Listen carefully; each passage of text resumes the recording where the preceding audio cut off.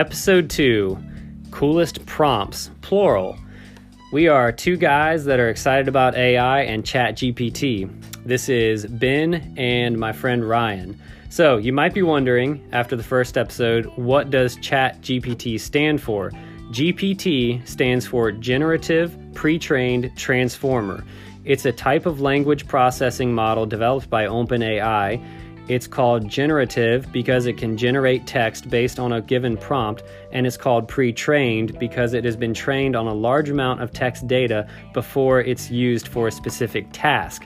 That was created by ChatGPT as a way to describe itself. So, Ryan, how about you? What have you seen in the news recently based on ChatGPT? Well, hopefully our followers haven't fallen asleep through that long-winded description, but it's something you guys need to know just so you know what the GPT actually stands for, because I didn't know that until about 5 seconds ago. So some of the news that's been happening past couple days is the chat has been slower than normal. There's been a lot of lag time. People have been complaining about getting kicked off it and not being able to use it. So that's been a little bit of a change up. There's now 27,000 users on Reddit. There's over 2 million users on the actual site, but Reddit having a big presence is important.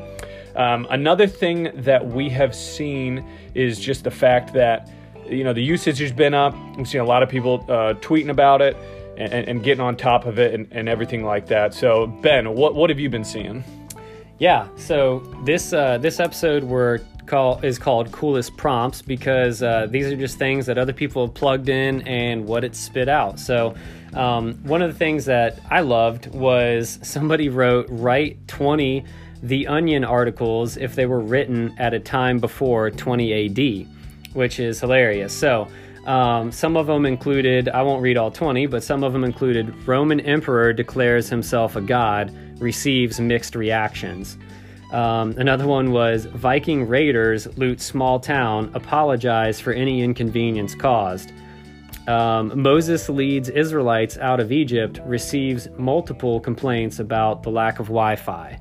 So all those are hilarious. More of a fun party trick for ChatGPT. But one thing that it does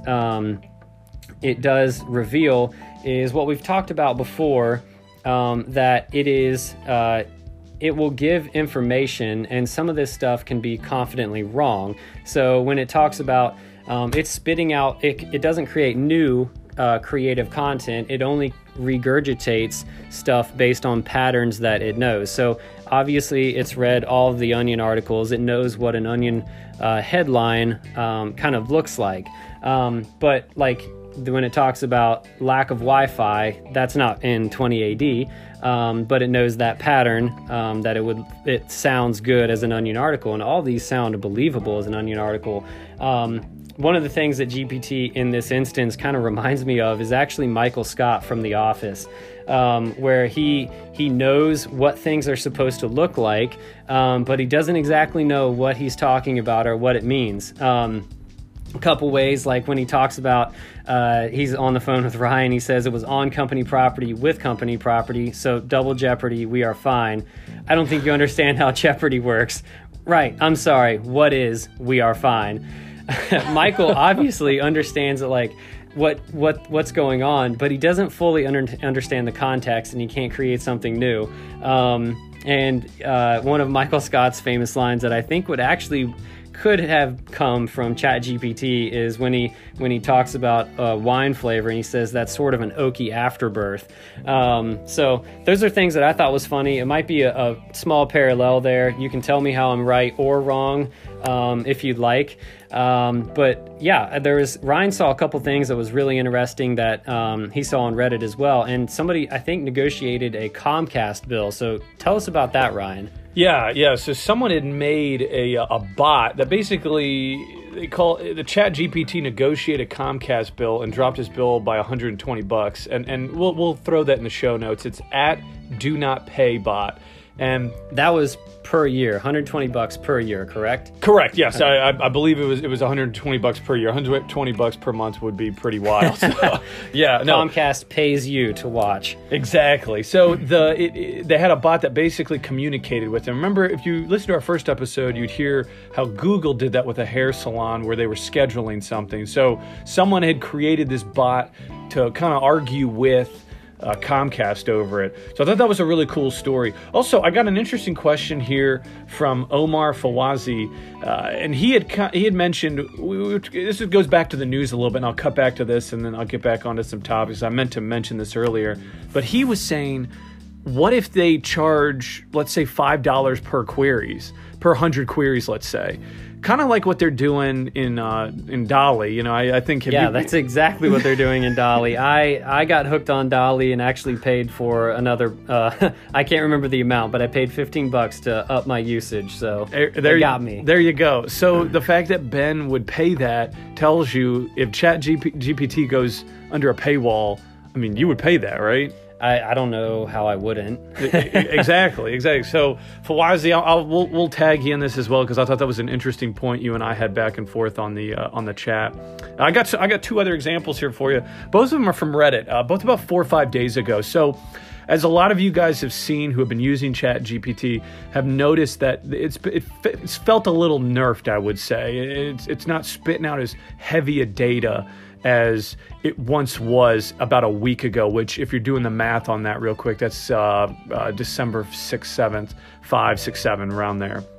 So these were back when it was really at its most robust stage. And I'm curious why it's being kind of pulled back a little bit, but we can talk about that on another episode. But I got two examples here. So one of them was discussing how to fix his car. And so what we had talked about earlier is there's problems that is linear and then problems that can be fixed through diagnostics, right?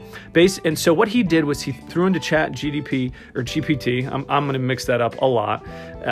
So what is wrong with my car? It's doing this, and it pumped out stuff like it was a fuel pump, a fuel filter, start motor, battery, etc. Then he proceeded to ask how to diagnose it, and then he mentioned kind of after exhausting that, he asked it more unusual questions, and then it ended up being the crankshaft sensor.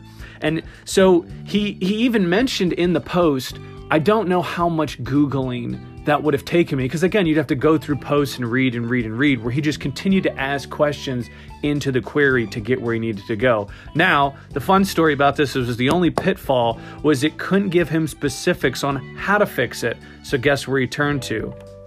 Google. Thank you. Yes, that we referenced in episode 1. I mean, you still need Google. I don't think it's going to be the Google killer, and I think we'll continue to keep saying that.